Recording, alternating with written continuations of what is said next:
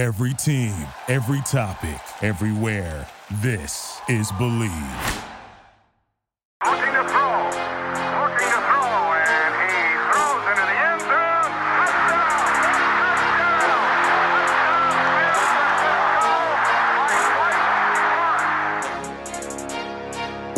Pass is intercepted at the goal line by Malcolm Butler. Unreal. Steps into it. Pass is caught. Diggs! Sideline! Touchdown! Unbelievable! Vikings win it!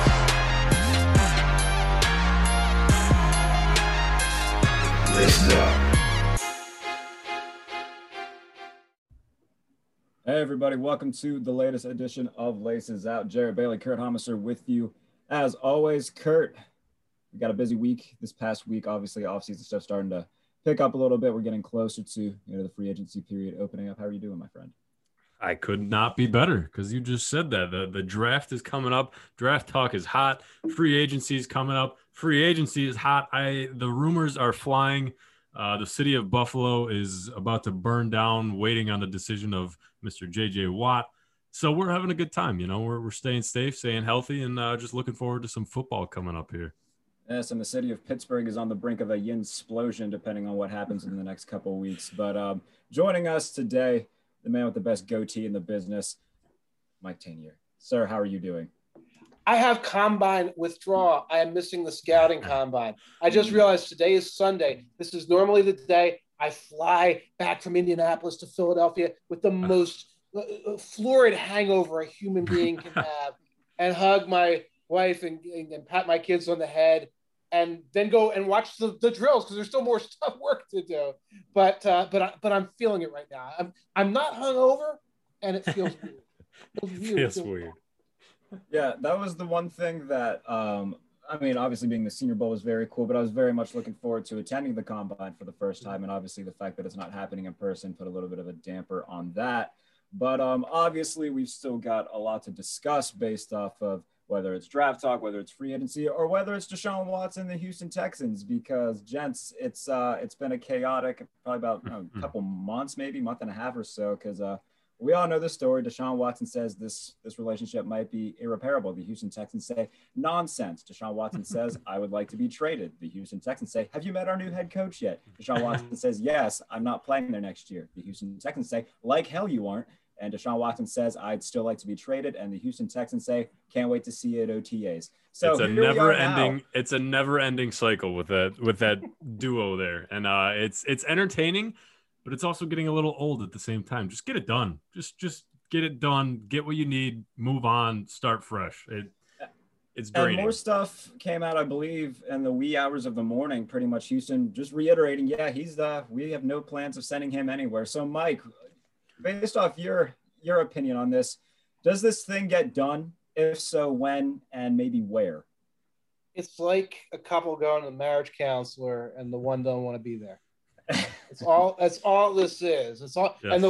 and the one who's obviously the problem in the relationship. Now, of course, a marriage counselor will say usually both parties are a problem in the relationship, but we've seen relationships where one party is pretty much the problem, and they're the one who comes in and they're like texting during the thing. That's what we're up against. You're asking is, does this get done?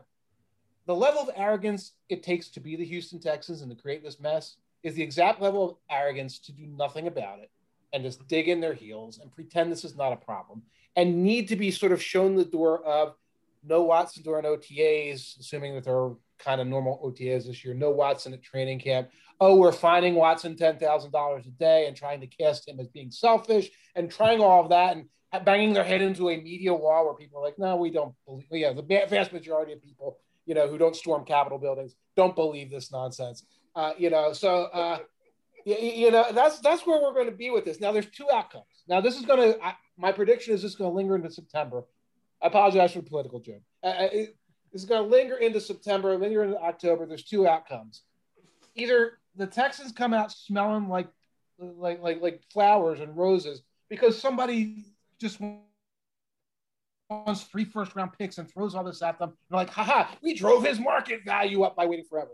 Or they wait so long, everybody drafts a quarterback, everybody signs a free agent, everybody gets their Carson Wentz or whatever, and they have to take whatever they can get, and they wind up, they'll get a first-round pick for him no matter what, but they'll move Watson in October or September for some team's 2021 first-round pick, and they'll act like that was a big success on their part. So that's how I think this is. This isn't rational. This is not a rational thing. You know, I watch my colleagues be like, of course they're never going to trade Watson. They shouldn't trade Watson. That's not the way they're thinking. They're thinking there's not a problem right now. Not that like, we're not going to trade Watson, but we're going to talk to him and give him a financial apology and have a big meeting and donate some money to his favorite charity. That's not how this is happening. It's not rational. No. So look for irrational solutions.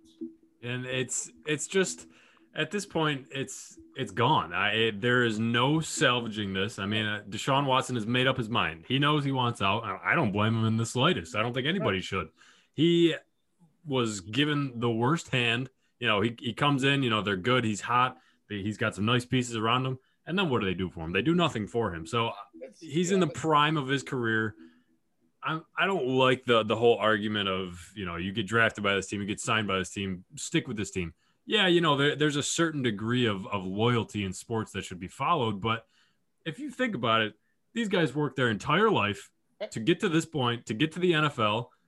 They're not just going to waste away their career. They have one shot at this, and I don't blame Deshaun Watson in the slightest. I think they need to move him immediately. They should have done it months ago. I don't like my mortgage or get my mortgage torn up. Yeah.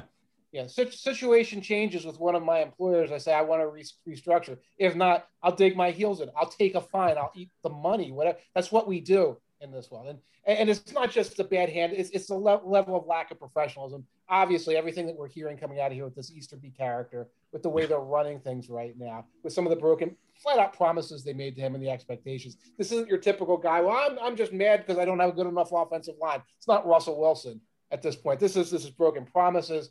This is a situation that anyone would look at this and say, I want out of this. And in the NFL and major sports, most organizations are like, okay, we'll accommodate this one way or the other. Even if the accommodation is, well, maybe if we pay you more, maybe if we talk to you more.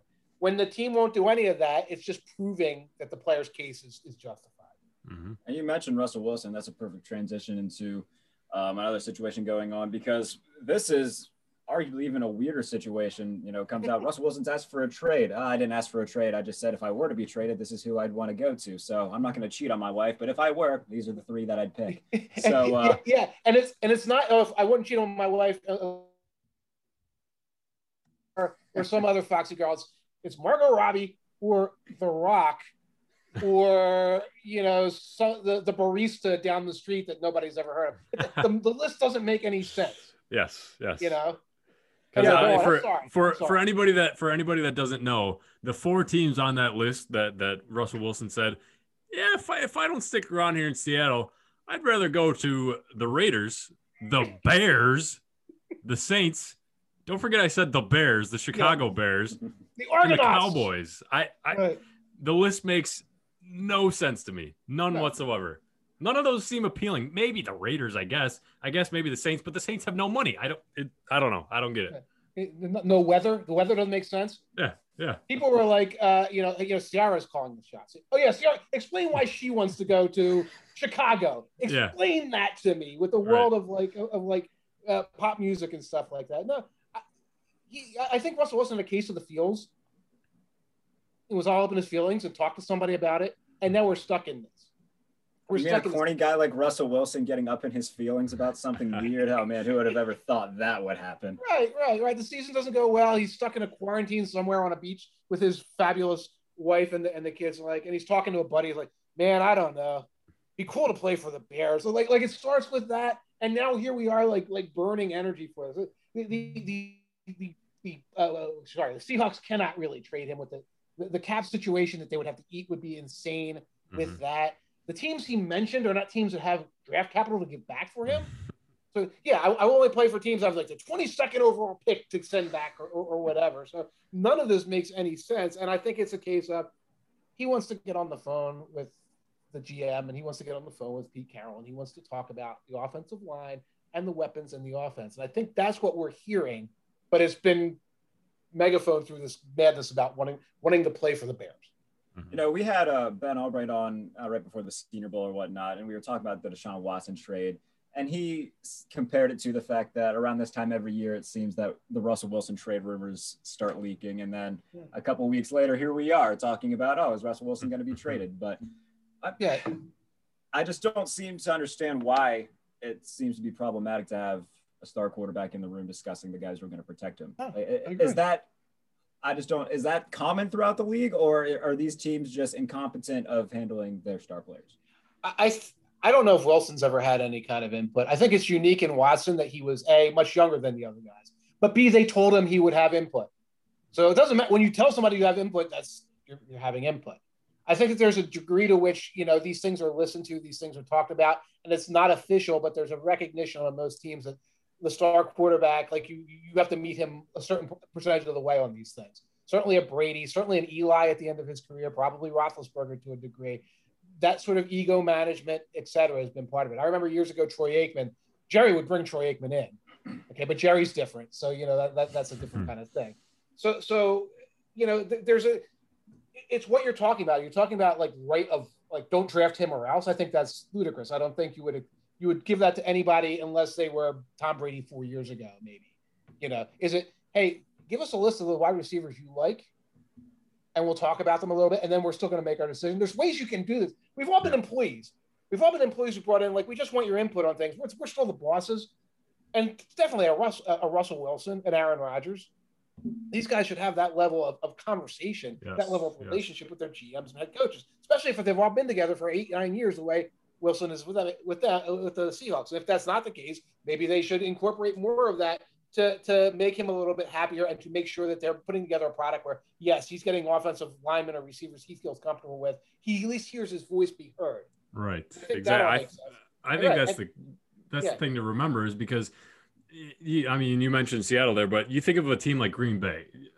Aaron Rodgers, possibly one of the greatest to ever do it. Well, he is, not possibly. And you need to work with him. You say, what do you want? We know we need wide receivers, but what kind of wide receiver? You need to have these conversations with him to make him happy, to make him feel like he's still wanted there with all the rumors going on of, you know, oh, he's going to get traded, he's going to get cut.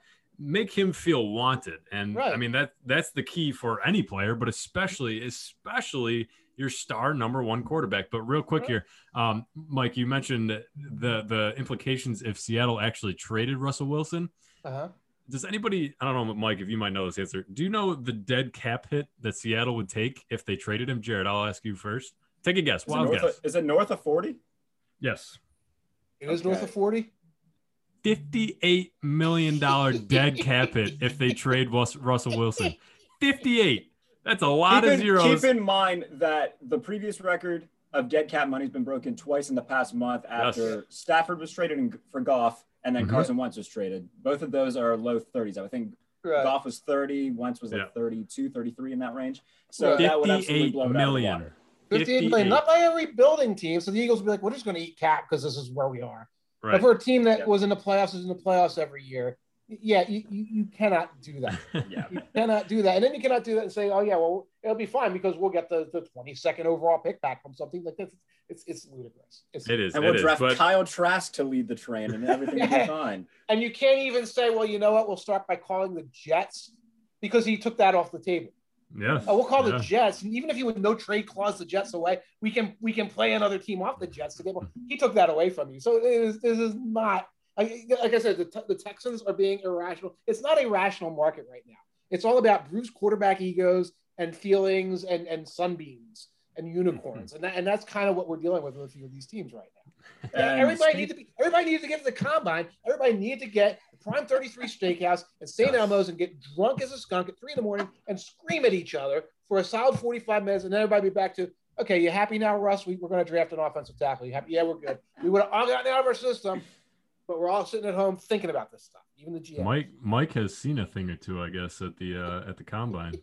Yeah, I've heard a few things go down there. But speaking of quarterbacks with large egos, we head now to my neck of the woods in the Steel City because this just seems to be another thing that gets discussed every year. You know, the Steelers come out, they crap the bed down the stretch and lose 3 out of their final 4.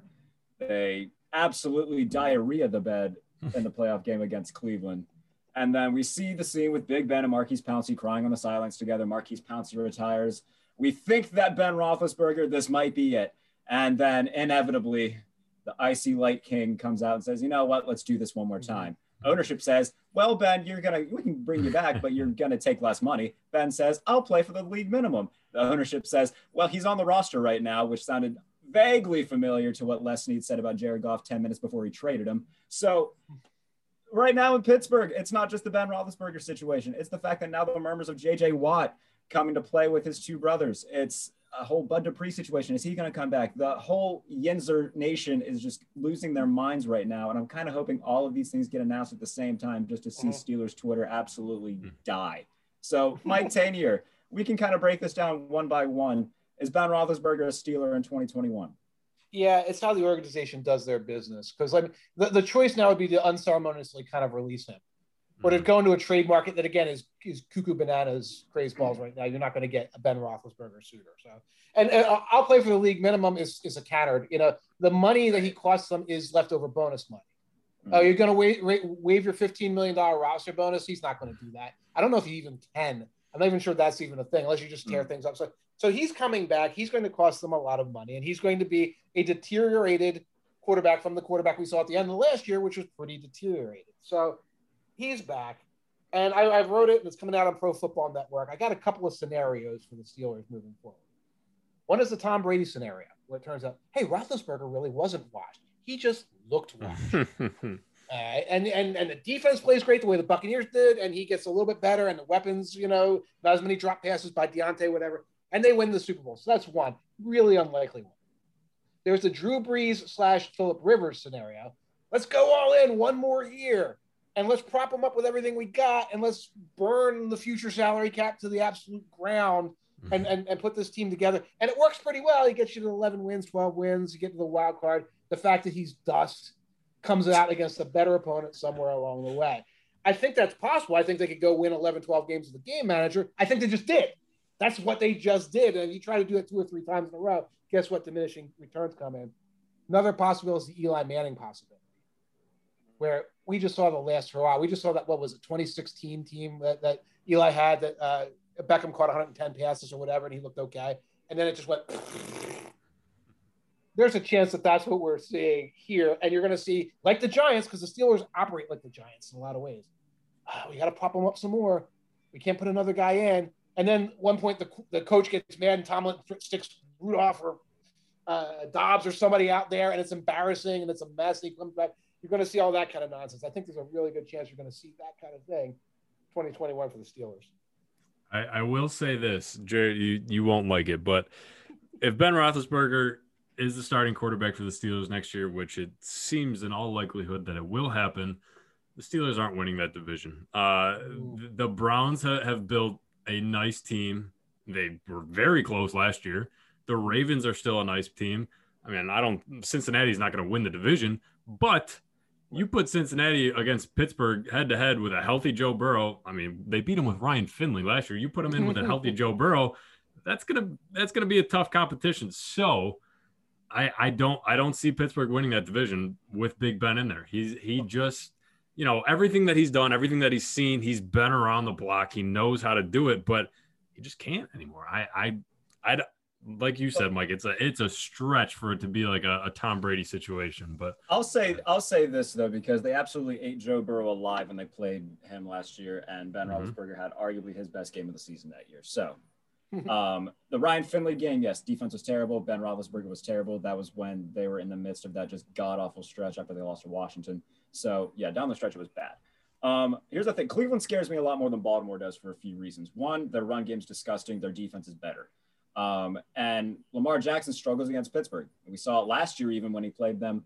And Duck Hodges, barring a Juju Smith-Schuster fumble in overtime, looked like he was about to lead them down the field to win the game. Because you got to remember, in that situation, it went to overtime. Steelers won the toss. They deferred. They said, "Give it to Lamar. We'll stop him." Lo and behold, 3 and out. Duck Hodges looks good, and then Marlon Humphrey punches the ball out of Juju's hands, and Justin Tucker, who never misses except apparently against Buffalo, gets the job done. But I'm a lot more, if I'm from a Steelers fan perspective, I'm a lot more worried about Cleveland than I am about Baltimore. Now, Cincinnati's the wild card in this because with a healthy Joe Burrow, if they get a little bit better offensive line-wise, I think they will if they get Sewell from Oregon. Fix some feet. I'm a little bit more afraid of Cincinnati, too. I mean, it's going to be a fun division, but there's no reason why the Steelers – and it might piss Ben Roethlisberger off, but at this point, he's 97 years old, walking on broken knees. They've got to get somebody, whether that be a surprise trade for a Sam Darnold who can sit for a year and then take over after Ben's gone, whether that's a blockbuster trade up into the top 3 to get one of these guys, which I highly doubt will happen, but I can be hopeful that Kevin Colbert does this. But the more likely scenario seems to be trading for a guy, like I said, like a Sam Darnold, have him wait for a year and then go from there. Because the guys that they have on the roster right now, as Mike likes to call Mason Rudolph, slurry isn't getting the job done. Josh Dobbs isn't going to be the guy. I promise you, Dwayne Haskins will not be the guy. So I forgot they have Haskins now. Yes, they had Paxton. I wish I could forget they had Haskins now. Yeah, Paxton Lynch and Dwayne Haskins are pretty much the same guy, and so that you're going to get more of the same on that. So yeah, and one of the things the Ravens, you look at their cap situation, they're probably going to lose some guys, infrastructure type guys like Matt Judon and Orlando Brown and all. And that's going to make it harder for them to maintain what they've been doing the last couple of years. Mm-hmm. Not to mention the fact that the other left tackle, Stanley, he's coming off an injury that ended his season as well, I believe. So yeah. I mean, they're already in a little bit of offensive line trouble. And it's important to remember, too, because we saw an absolutely dominant defensive effort by Pittsburgh all year long. Mm-hmm. That's not easy to maintain 2 years in a row. It's they're still going to be good. They got TJ Watt, but, they're most likely going to lose Bud Dupree. Things change every single year, every single week in the NFL. Pittsburgh will still have a good defense. I don't know if it'll be a tops in the league defense because, teams figure things out. Other teams change offenses. I mean, you face a new team every week. So I think Pittsburgh will still, probably be a wild card team. I don't see them winning that division. I can't put them in that spot. Absolutely. Absolutely. And when you go line item through last season, one thing I've noticed, I was really studying the edge rushers and all. The bad offenses really made the great defenses look better last year. Mm-hmm. NFC East offenses in general are making defenses look better. You would see a team and realize, oh, that was the third string quarterback that week. Oh, that was the COVID week, et cetera. Mm-hmm. And you saw Washington feast on that a little bit, and that made their defense look better. I didn't look at Chicago much, but I bet if I started going through that, there'd be incidences. A couple instances, obviously Garrett Gilbert type stuff with the Steelers. Again, like you said, very strong defense, have some top end personnel. If you're looking for historic defense to carry you year in, year out, that's what the Broncos kept thinking for the last 6 years. And you can very easily turn into the Broncos waiting for that one magic year when it's all like 2015 again. Well, let's hope that doesn't happen for my sake and for Steelers Nation's sake. Mike Taintor, we always appreciate your time, sir. You take care of yourself. We will talk to you soon. Always a pleasure. Take care and enjoy the offseason, gentlemen. Thanks, Mike. You too. Thank you, sir. All right, Mike Taintor, Pro Football Network, everywhere you can find football writing. Apparently, Mike is there. Yes. I always enjoy talking to him. But no, this is a situation. I mean, as a Steelers fan perspective, it's not going away, and it does ring very familiar to the situation of Eli Manning. And I'm dreading that it could be coming there because that's obviously not what we want to happen. But I don't know. From the looks of it, this just seems like, especially with the fact that Phillip Rivers is walking away, it just seems poetic that Ben should walk away. But it doesn't seem like he is. It does not. I mean, this is their passion. This is what they've always done is play football, and he's a legend. But if you're a guy like Ben Roethlisberger, you're coming off a rough year, you're going to say, I don't want to end on that. But do you really want to risk it and play another year and have something worse happen? Do you want to end off on a worse note than you did losing to the Cleveland Browns? I mean, I would just say, Granted, I don't know if there is a worse note that you could go out on in that. I know he set the record for most completions in any game ever, but he also threw it 87 times or something disgusting. I think it was actually 68 attempts that he had that game, which is absurd. I mean, that's kind of the two-way street that you're looking at. If you're Big Ben, you're saying, I don't want to go out losing to my division rival that I embarrassed my entire career, but I don't want to come back and have it be even worse off because, I'm old. I'm feeling achy every week. I got a new injury. So it's a tough decision. I mean, it can't be easy for these guys, but if you're Pittsburgh, I say, please, whatever you do, just step away. Let us rebuild. Let us not even rebuild, but bring somebody else in that can get us there because we're close. Ride this defense, ride these nice young pieces that you got, and maybe you could get there. But with Big Ben, I can't see it happening.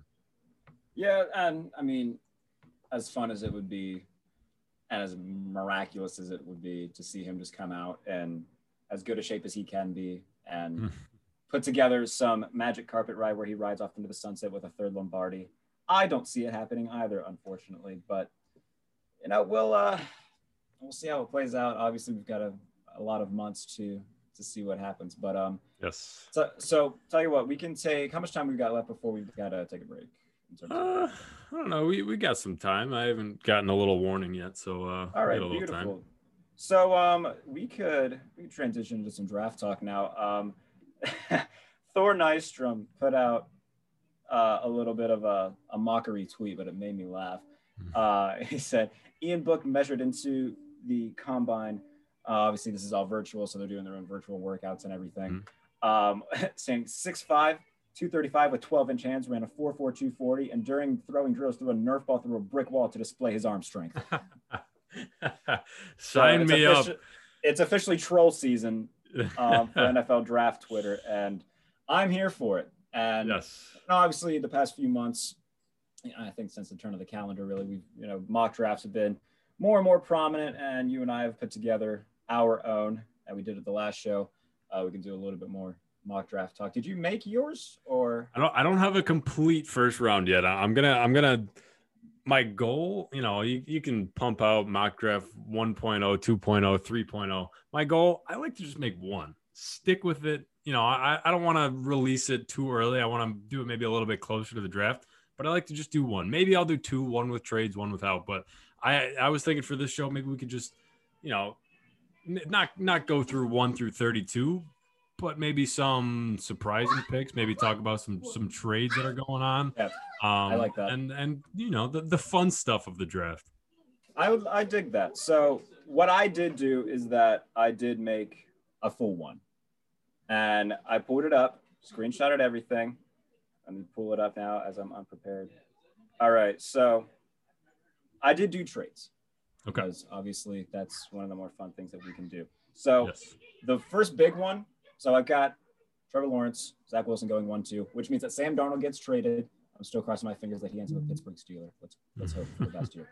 Third overall, we got San Francisco trading into the first top 3, Trey Lance. And I think that's the big one that, the more I'm going to release my Trey Lance film session 3 later on in the day, I think that's going to be, the more I watch him, the more he just fits Kyle Shanahan. Mm-hmm. Everything that he is able to do. I think the schemes that North Dakota State runs to, I mean, it's more run-centric offense with a lot of fun little routes from tight ends and whatnot. I think that just fits Trey Lance to a T. So I think that just makes sense.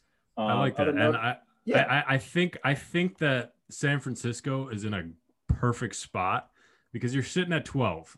And, if you're a team like who needs a quarterback? If you're a team like Chicago, you're sitting at 20. It's going to cost a lot if you want to move into the top 10. But if you're a team like San Francisco sitting at 12, you can give up a ton of draft capital this year too. Exactly. You don't have to give up a ton to say move up to 8 where Carolina is, move up to, any of those teams that don't necessarily need a quarterback. Even 5, Cincinnati, they don't need a quarterback right now. I think they'll probably want to stick there because they could get a high-end talent at 5. Yes. But I think Carolina makes a lot of sense. If Carolina doesn't love a Trey Lance, if they don't love somebody that's still sitting there, they can move back. Denver can move back.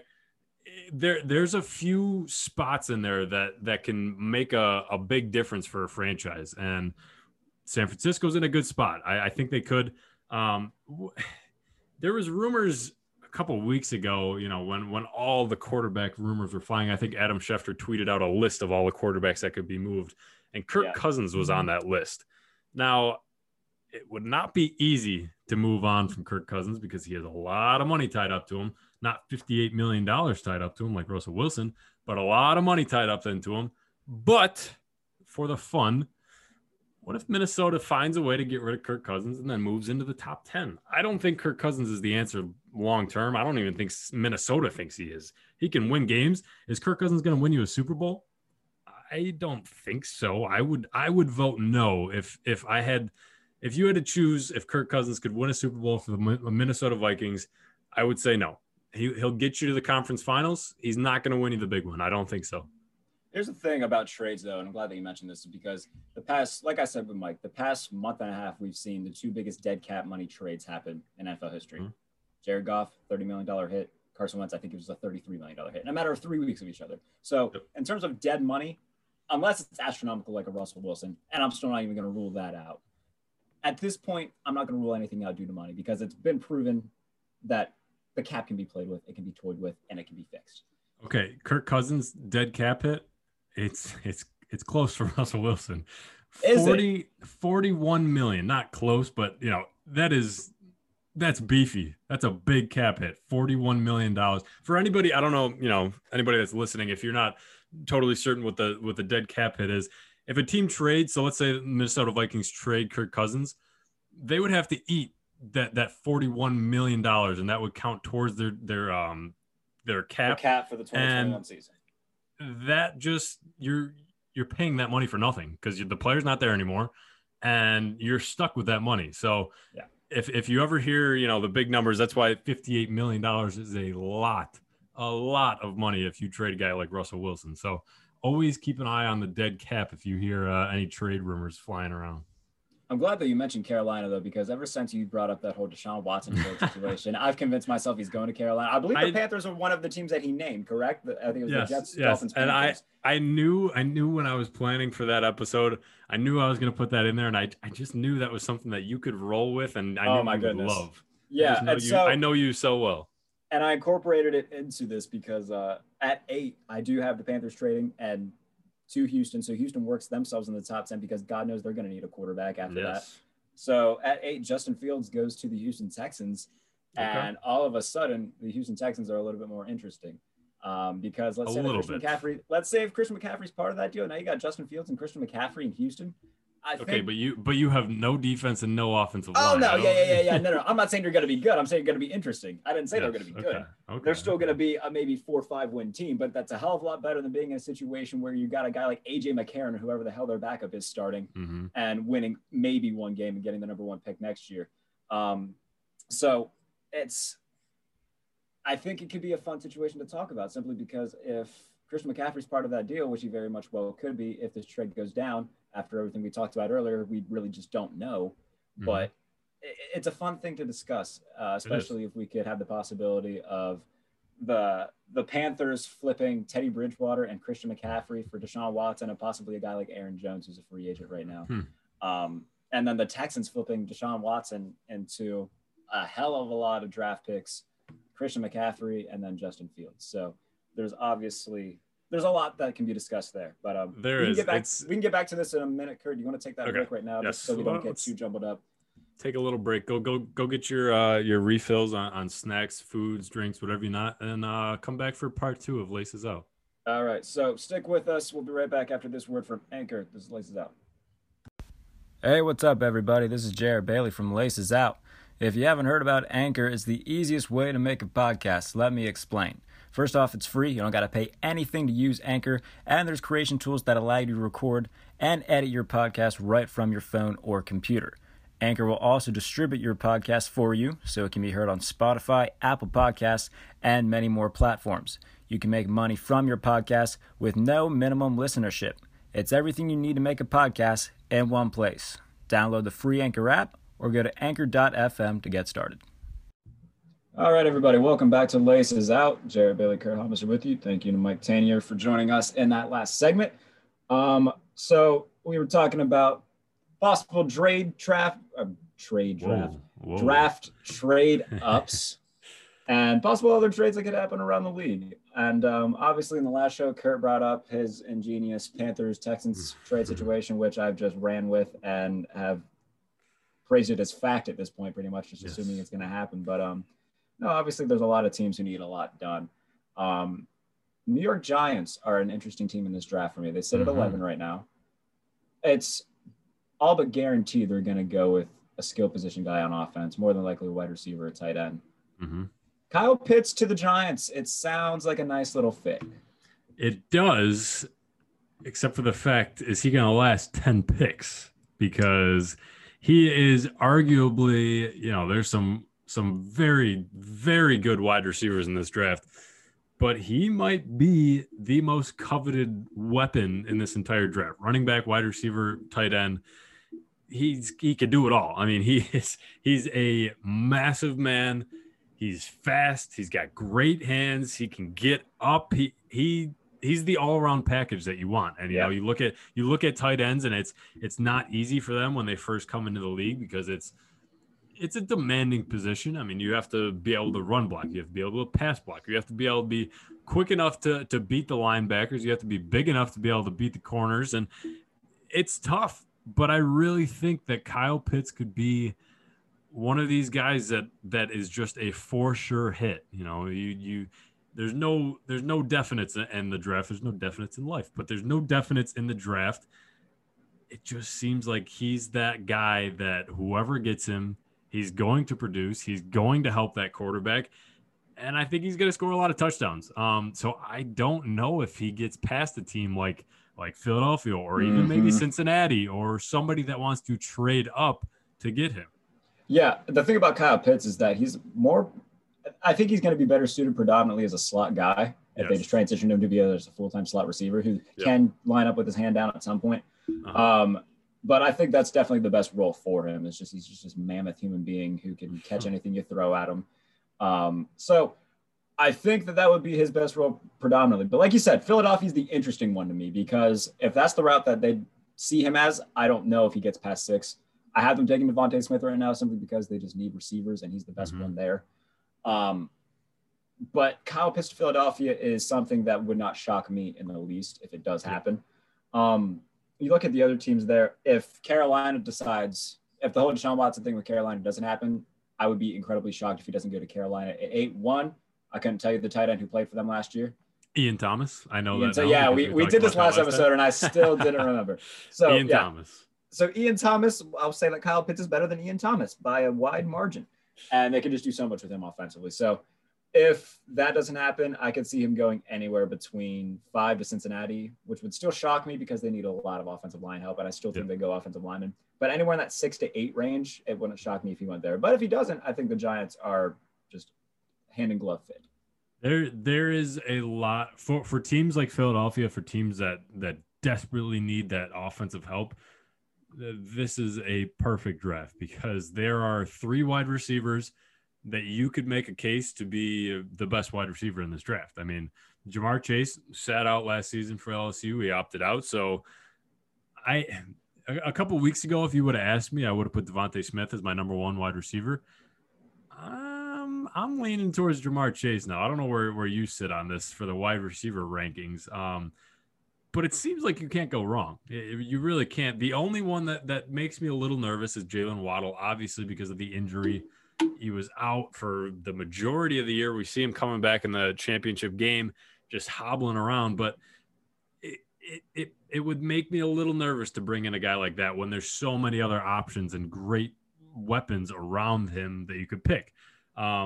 So if I'm Philadelphia, I think I go Ja'Marr Chase. Kyle Pitts is a great weapon, and it's a tough decisions to make there. That's why I'm not in the front office.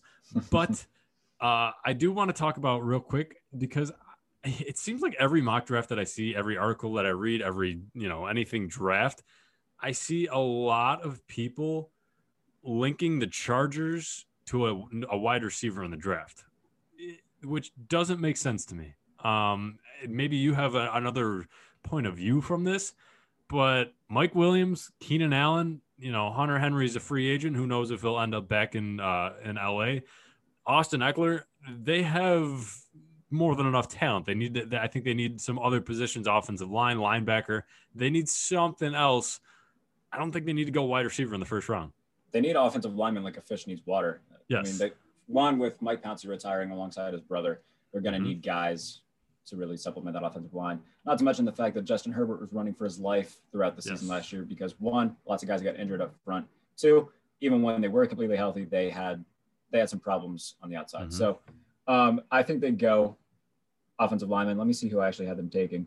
I had them taking Rashawn Slater, offensive tackle out of Northwestern at 13, which would be a big pickup for them. So I think someone like that, where they could just give Justin Herbert more time to throw, not have him run around like a chicken with his head cut off because he's about to get sacked, will be beneficial toward them. And I want to come back to the wide receiver point, because it seems to me that over the past few years, the guy who gets the most hype coming out, it's usually one of these guys that doesn't get a lot of the attention, that seems to rise above expectations. Last year, it was Ruggs, it was Judy, CeeDee Lamb. CeeDee Lamb was good. Justin Jefferson was better than all of them. He's the fifth receiver taken, because Jalen Reagor went right before Justin Jefferson. And then the year before that, everyone's talking about Hollywood Brown, N'Keal Harry, and then DK Metcalf has been the cream of the crop of this draft. Deontay Johnson led all rookies in receptions that year. Terry McLaurin has been very good. So all these guys that are going early, getting all the hype. And I think that's why teams are a little bit more hesitant to take wide receivers unless they're a desperate need in the early rounds, because these mid-round guys seem to blossom quicker than the guys who go earlier. So I think we're starting to see a pattern in which, you know, guys who go between second and fourth round are developing much quicker and becoming much more useful than a guy like N'Keal Harry, who's looking like a ginormous bust at this point. I mean, that's why I think there's two guys that come to mind to me just right off the bat, for not forgotten, but I don't think they're getting enough credit for this draft, and it's because they both opted out from the past season. Micah Parsons and Jamar Chase are two of the top prospects in this entire draft, and I feel like a lot of people are forgetting about them, and that's not a good idea if you're forgetting about these guys and you're sitting at, you know, position 12 or 10 or 11, whatever, because just because they sat out, just because you don't have, you know, film from this past year to watch from them, doesn't mean that, you know, a Zaven Collins is better than a Micah Parsons. I think, I've seen a few mock drafts that have Micah Parsons drop into the 20s. Absolutely not. You know, if he played, he could potentially, I think, would have been a top 5 pick. I think this guy is another one of those guys that you look at. I think he's a for sure hit. I think you bring him in, he can be the guy for your defense. He can be the quarterback of your defense in that linebacker position. Micah Parsons is the best linebacker in this draft. And I think a lot of what you said rings true, because he didn't play this past season and just focused on getting ready for the draft and whatnot. I think guys like that defensively, they can benefit from that a lot more than a guy like Trey Lance, who we're not seeing. I believe he's not playing this year, right? I know North Dakota State just began their season. He's not the quarterback. I think for quarterback, it's a little bit trickier, because if you draft a quarterback like Trey Lance, who didn't play last season, and you want to redshirt him, that's 2 years that he's gone without playing actual live football. So if you do draft him, you pretty much got to play him at some point this season, because you got to see what he can do after such a long time not playing. So, but for a guy like Micah Parsons now, he's the best linebacker in this draft. He's so versatile. You can put him on the inside. He can come off the edge. You can do a lot with him. And, you know, I know that, you said Zaven Collins, who I believe was like the defensive player of the year from Tulsa. From, what are they in the MAC? I'm gonna say they're in the MAC. Sure. That sounds about right, because UB's in the MAC, and I think they played Tulsa. So so something like that where he's phenomenal, but Michael Parsons is just better, and I think those guys do get forgotten about, and you're gonna see other guys' stock rise because they were there playing. So a guy who could have been, a mid-second round could creep into the late first round over a guy who was projected higher, but he didn't play. So, and I think there's going to be a lot of guys in this draft that fall just because they didn't play, just because it was a weird year, they sat out or whatever. And you're going to be able to find some serious talent in the second and third round that could have possibly been a first round talent. So I'm excited for this draft for that reason alone. But I want to talk about, this is just kind of something I was thinking about, positional rankings as a whole. I love. I have a huge crush on a ton of offensive line talents in this draft. What position group would you say is the strongest in this draft? Is it the quarterbacks? Is it the running backs, wide receivers? I would say I think there's going to be, it's not the sexy position, but I think there's going to be a lot of starting offensive linemen that we see in 10 years and say they're from the 2021 draft. I think there are going to be a ton of guys, whether it's a guard, center, offensive tackle. I think this is a draft to do it if you need offensive line help. No, I agree with you on that. I think DBs are another big one, especially being down in Mobile, seeing all of them. It's a strong class. But offensive line-wise, yeah, it's very stacked. The aforementioned Rashawn Slater, Creed Humphrey, Wyatt Davis, Penny Sewell, Quinn Miners from Wisconsin Whitewater. He was the talk of the Senior Bowl at center. I don't know if he's going to be center in the league. You might shift to left guard. They might even put him outside. Wherever he goes, he'll be fun to watch. So offensive line, incredibly stacked this year. So even if you can't get a guy in the first round, you're going to find a guy with first round talent in the second. So I like the offensive lineman a lot. Defensive backs, though, man. I know I've talked about him a lot on Twitter. I'm going to talk about him some more. Richie Grant. Yes. Richie Grant from UCF. Your guy. He's a guy that can almost transition if you want to put him in a slot corner role or an outside corner role from safety. He has the ability to do it. He's just a ball hawk, and he's very good at doing it. Another guy that's going to go late, Trey Brown from Oklahoma, probably go in the 6th or 7th round. He looked really good down in Mobile. Afitu Melifonwu from Syracuse, he looked really good. Benjamin St. Juste from Minnesota, he looked really good. So there's a lot of these mid-round guys that still look really good. Again, have the talent to go, and almost any other draft to go in, the second round. They're going to fall to the 3rd or 4th round simply because, one, team needs, two, it's just an incredibly stacked class. I think it's going to be similar to the wide receiver class of last year where there's just so many guys that, team needs outweigh their talent. So, no, I think that offensive line and defensive backs, probably the two best position groups in this class. It's definitely not quarterbacks. Yes. Yeah, no, it's not. I think we said it, or I said it, or somebody said it a couple episodes ago. This wide receiver class is getting overlooked because of the talent that we saw last year, but there are a ton of wide receivers that you can get in later rounds that are going to be very good. I'm putting this on the record right now because what are we? We're in March. No, we're almost in March.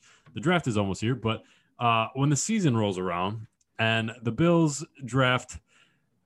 Let me try to get his name right because it's a little difficult.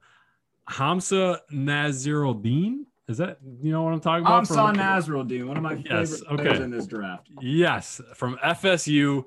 I love this guy, and I hope that I can ace his name one day when he's a Buffalo Bill because this guy is going to be very good. I love his versatility, and I think you bring him in, with Micah Hyde, with Jordan Poyer in there, he doesn't necessarily have to come in and be a starting safety right away. You can kind of put him, maybe in a big nickel situation. He's a big dude. He's 6'4", 220. I mean, he can take on, possibly a linebacker possibly a tight end. He can take that linebacker kind of defensive position because for the Bills standpoint, at least, they struggled tremendously against tight ends last year. They got cooked by Travis Kelce. They got cooked by Jack Doyle from the Colts last year.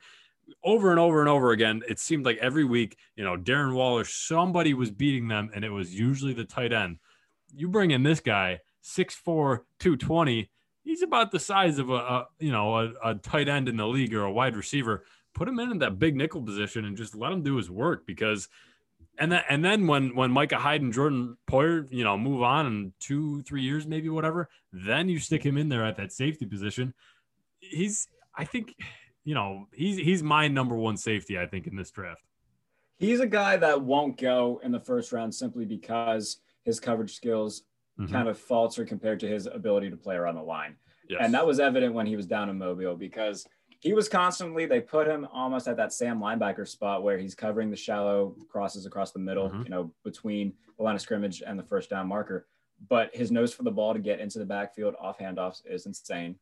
His closing speed is disgusting. He was my favorite player to watch. And I think Buffalo would be a good spot for him simply because he can learn and they don't have to rely on him because they have Poyer and Hyde.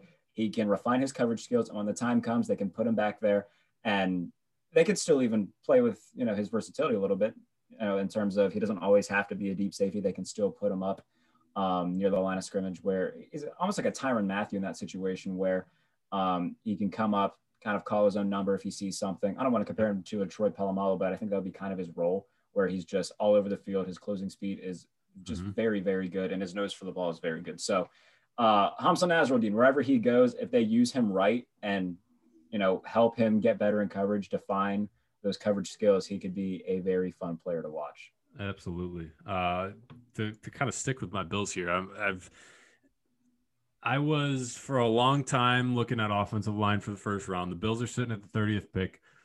But now the fact that Matt Milano is most likely going to walk, he's going to command $15-16 million a year. Somebody's going to pay him that. It will probably be the New England Patriots, and I'll have to see him twice a year, and I'll just feel so upset every time I see it. But one, I don't want the Bills to pay that for Matt Milano. He's a very good linebacker. He's great in coverage. He's a great tackler. He's replaceable. I tweeted that out, and a lot of people came at me for it. He's replaceable. He's not a generational Hall of Fame. talent. Exactly. He's not a Hall of Fame generational linebacker that is just going to be detrimental if the team loses it. I think, at 30, there should be, or if they really like somebody, you move up, you can find a nice linebacker there or somebody coming off the edge, somebody like that. But I think, it depends, obviously, if a team like Cleveland wants to go linebacker, but a Zaven Collins should be there. Somehow, if that one mock draft that I saw that he ends up in the 20s, Micah Parsons somehow gets to the 20s and the Bills trade up, I would be ecstatic, but it's not going to happen. There's a few good linebackers in this class that I think could come in, maybe not, match Matt Milano's skill set and his production for this team, but they could come in, bridge the gap, and maybe in 2 years that player could be what Matt Milano was. If they do go linebacker, my favorite linebacker in this class, aside from Micah Parsons, it's Nick Bolton from Missouri. Okay. Nick Bolton is, I'll put money on him being the hardest hitter at linebacker in this draft. If you watch any of his film, he is a thumper. He's fun to watch. His film is very He's fun good to in watch. coverage too, which is what they kind of need over the middle and handling those tight ends. So if they just wanted to go straight linebacker and grab Nick Bolton to put next to Trey Edmonds, I'm scared. There is. I have trouble with some of the names in this class. The guy from Notre Dame, his name is Jeremiah blanking. Owusu-Koramoah. Yes. I just Koramoah, sorry, not enough. I always refer to him as JOK because I I struggle a little bit. But he's another piece that I've seen some of the highest of the highs of him going, anywhere from 10 to 15 in that range. And then I've seen him dropping down to 30 where the Bills are. So, right.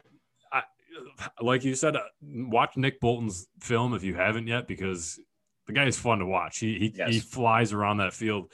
I think he's around 6 foot. I mean, he's your average linebacker, but he can pack a punch. And that's exactly what the Bills need, I think, after they get J.J. Watt, of course. He's probably the best linebacker in the SEC.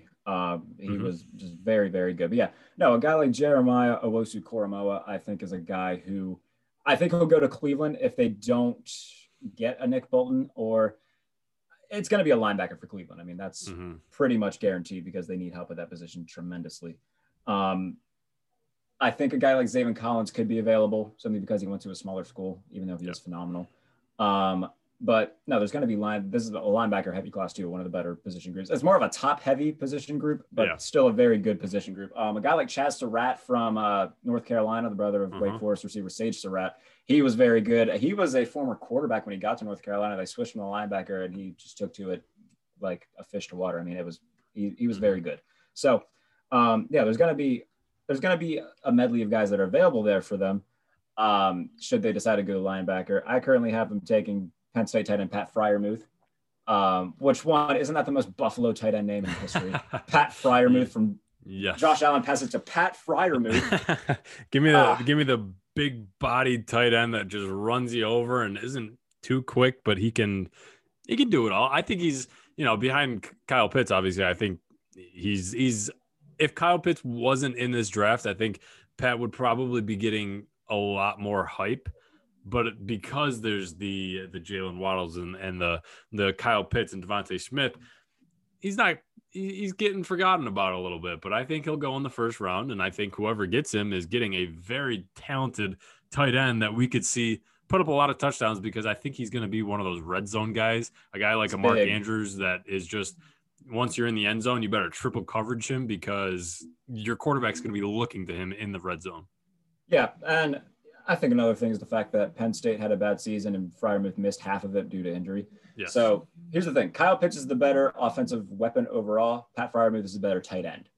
Yep. And I think I'm perfectly fine saying that. He's a better blocker. He's better just lined up at tight end. You know, you can put Kyle Pitts in the slot and all over the field in terms of, you know, where you want to line him up. And in terms of just pure tight end play, I think Pat Freiermuth is the best. But obviously he'll fall simply because, you know, Kyle Pitts is just a better overall weapon. And tight end seems to be a position that doesn't tend to go in the first round too much. So, no, we'll see. I mean, I'm excited to see where he does go. Obviously, being a Penn State guy, seen a lot of Pat Freiermuth, and we like what I've seen from him. But of course, there's a ton. Before we kind of depart here and end this episode, again, thank you to Mike Tanier for coming on our show. I want to talk about one more team in this draft. They need a lot. The New England Patriots are sitting at 15, and will they trade up into the top 10? But if they trade up, what do they do? Because they need quarterback. They need wide receiver. They're getting a lot of pieces back on defense, but I could still see them going with a defensive player just because that's what Bill Belichick does. He loves his defense. So I don't think we see them trade up. That's just not really been the Patriot way, is moving up in the draft. Now, granted, usually they're picking around 30, 31, 32, but I don't see them giving up extra draft capital, giving up that extra depth that they so desperately need, and move up from 15 to, say, you know, even like a team like Carolina that we were just talking about. I think we see them stick there. If a guy like Devontae Smith or Jalen Waddle falls, I could see them go wide receiver just because they need so much help on offense. They have nobody to throw to, but they also don't have anybody to throw the ball. Yeah, I mean, I have them taking Mac Jones right now. I've said this plenty of times. The first four guys in terms of quarterbacks, that's Trevor Lawrence, Zach Wilson, Trey Lance, Justin Fields. I'm extremely confident in the top three guys that I just named, they're going to be successful. Justin Fields, I think depending on where he goes, he'll be successful. It wouldn't surprise me if he was kind of the weakest link of the group, but I could still see him being successful, and I hope he is. After that, it's just guys are going to go in the first round simply because teams need quarterbacks, and that's just how the NFL goes. Mac Jones, they saw Mac Jones win a national championship with a high-class team around him, and they said, "Wow, shiny Alabama Nick Saban, let's bring him in and see if we can get the most out of him." But you probably won't be able to. Yeah, no, I just don't see. I don't even know how to describe it. Like, I'm just not in on Mac Jones, and he reminds me of just from the same school. He reminds me of an AJ McCarron. He's going to come in. He's going to maybe win a game here or there, or he'll have a fancy highlight play, but he's going to be a career backup. And I hope in 10 years when he's winning an NFL MVP, we can come back to this episode and take away this audio and say that he's a career backup and make fun of us, but I just don't see it. No, I think him and Kyle Trask are going to be phenomenal quarterbacks in the XFL. I think that's if they want to be, you know, long-term players, I think that they could do that. I mean, they could be backups during the NFL season. They could go play in the XFL during the springtime, try to get their stock up, especially if it's a free agent year for them, like a PJ Walker did after he was on the Colts practice squad. And look where that got him. It got him a backup job in Carolina, and he started and won a game. So I think we're going to see a lot of success stories like that, where guys who kind of falter after coming out, but go to the XFL, improve their image in terms of their play. What if they go to the fan-controlled league with Johnny Manziel and Josh Gordon? Yeah, have you watched any of that? I tried to, and it's horrid. I watched maybe a good 2 minutes of it, and I wasn't entertained. Couldn't do it. Could not do it. Well, for one, it's a 50-yard field. Yes. So it's tiny, which gives me big arena football vibes. And I didn't hate arena football. I mean, you have games that end 87-70. It was weird, but I can't get behind it. It is a cool idea. I'll give them that. You know, it gets fans involved. I'm just not part of that niche. Exactly. I am a NFL through and through, college football. Give it to me. I can't do fan controlled. Not for me, but it's for Johnny Manziel. Hey, whatever Johnny Manziel does to make him happy and still make a little bit of money playing football, the more power to Johnny Manziel for doing it, I guess. Yes. But no, I mean, it's always fun to talk draft. We're going to be doing it for the next couple months leading up to, hopefully one of these guys gets dealt so we can get a clearer image and the dominoes start to fall. Yes. I don't know who it's going to be. I don't think it's going to be Russell Wilson. But Deshaun Watson, it's imminent that it needs to happen. It's just a big if Houston decides to do it. It wouldn't shock me if they don't, because they're a poorly run organization. But no, I think it's pretty clear at this point that it does need to happen, and sooner rather than later, because the draft is a month and a half, pretty much 2 months away. It needs to happen, because if they go into the draft with a quarterback that has made it clear he's not going to play, no draft capital, and no elite talent on either side of the ball, they're walking into a season where they'll be lucky to go 2-14. And that's not what you want. That is not what you want at all. No, I think, I mean, that trade should have happened. Houston would have been able to get the most out of him a month ago. That now teams know that Houston is just handcuffed. They have no way out of this unless they somehow pull off a trade and get tons and tons of draft capital. Houston's going to look dumb because they fumbled it, pun intended. They can't please their players. Their organization is an absolute dumpster fire. Head coaches, people that it's always been their dream to be a head coach, didn't even want to go to Houston. And, if they would have done it a month ago, as soon as Deshaun Watson said, yeah, I think I want to trade, Houston said, okay, fine. We're not going to win this battle. Let's trade you away. We'll get some high-end talent and a few nice draft picks. Sure. But now teams know, hey, Deshaun doesn't want to play for you. What else are you going to do? You're going to let him sit out and then you look even more dumb? So I think Houston is just going to be bad for the next, what do you say, 5 to 8 years? Depends on how this goes. If they don't trade Deshaun Watson and he honestly just doesn't play this year and they win a game or two. I forget what the number is because he can sit out the first, I think he has to play like 6 games and he gets paid, right? I think it's something like that. I believe it's, so he could sit out and the final 6 games of the year say, all right, fine, I'll come play, I'll get my money. But he can sit out for training camp, OTAs, first couple games, preseason. And then what? Then Houston's really not going to get anything. Well, they'll get something for him, but they're not going to get anything like they would have a month ago. I mean, it's just an ugly, sticky situation. If they were smart, just accommodated it, they would have had 20 teams blowing up their phone minimum saying, all right, bidding war. Yep. Let's go. And they could have gotten a giant overhaul. They could have got 3 1s, 3 2s. They could have got just literally for the next 3 years, like half of one team's draft for the next 3 years and been able to rebuild this thing and try again. Yes. And the fact that they keep doing this, the price keeps going down and down and down until they back themselves into a corner. They're not going to get nearly the haul and they're going to be left. If they somehow mess all of this up, going from a year in which Bill O'Brien traded away DeAndre Hopkins for next to nothing, gets fired, they win 4 games, then they lose Deshaun Watson for next to nothing. Maybe not next to nothing, but not nearly for what they could have got, and are sitting as a 3-13 team for the next 3 to 4 years.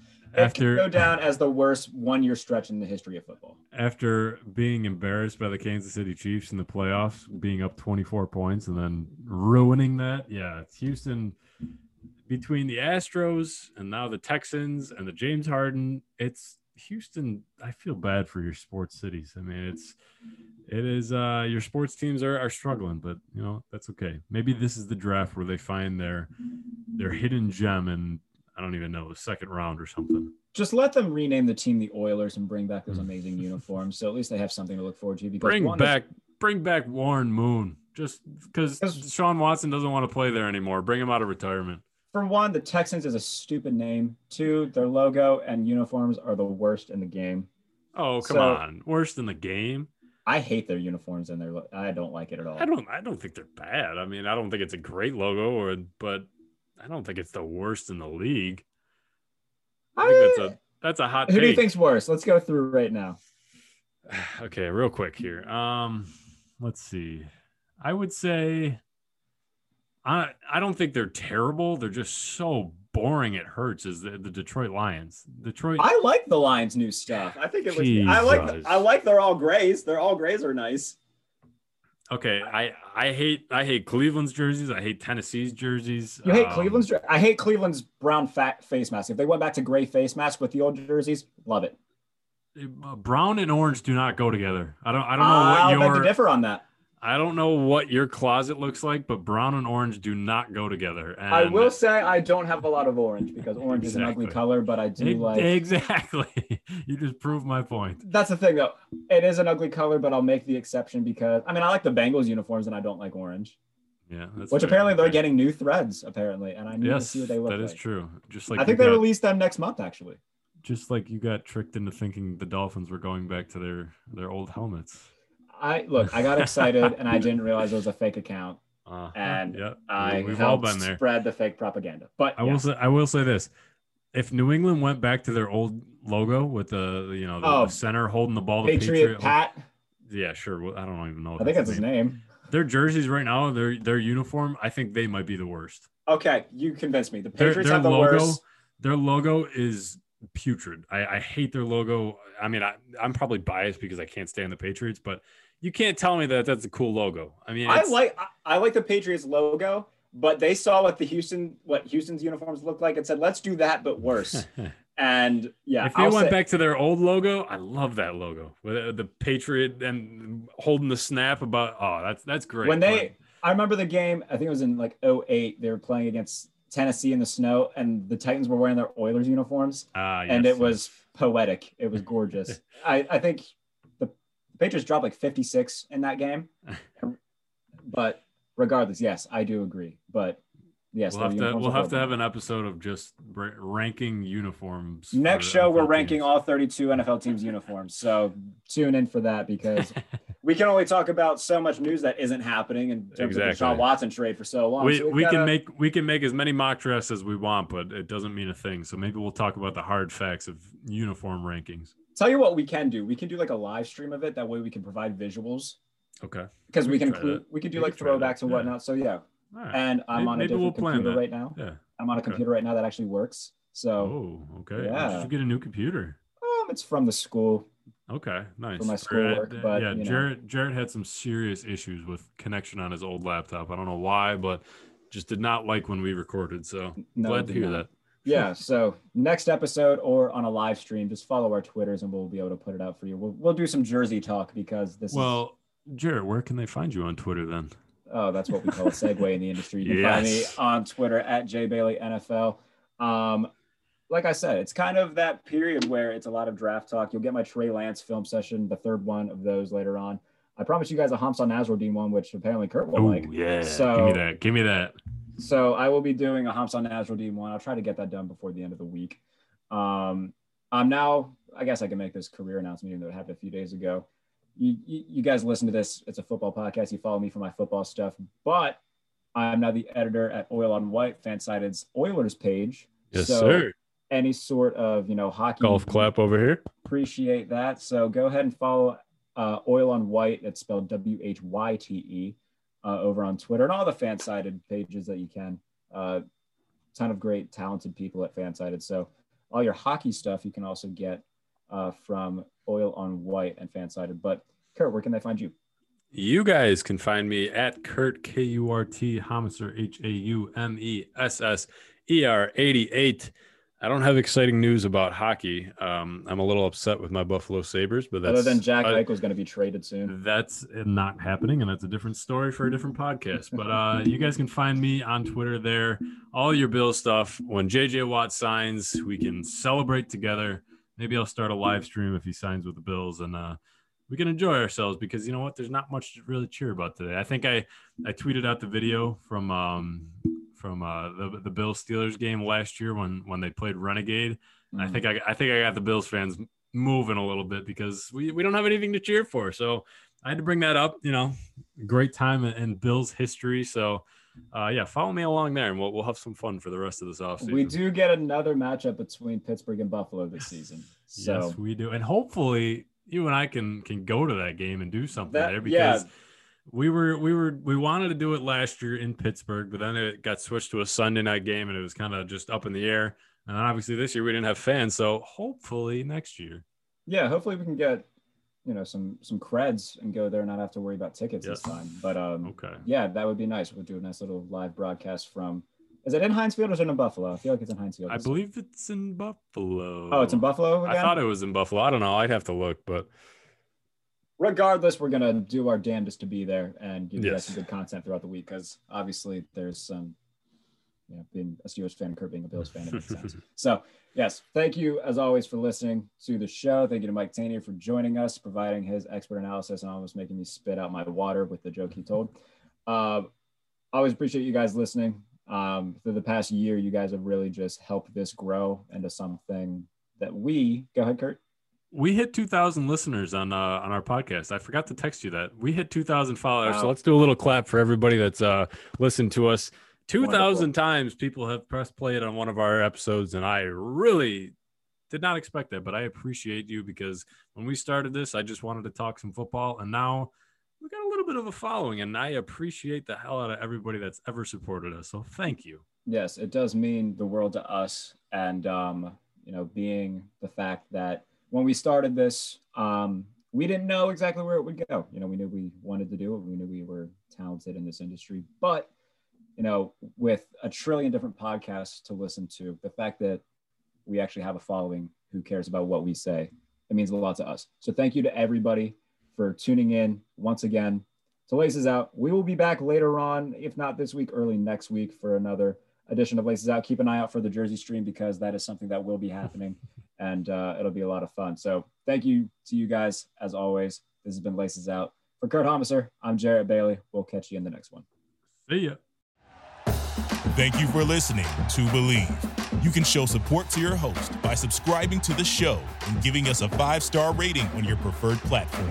Check us out at Believe.com and search for BLEAV on YouTube.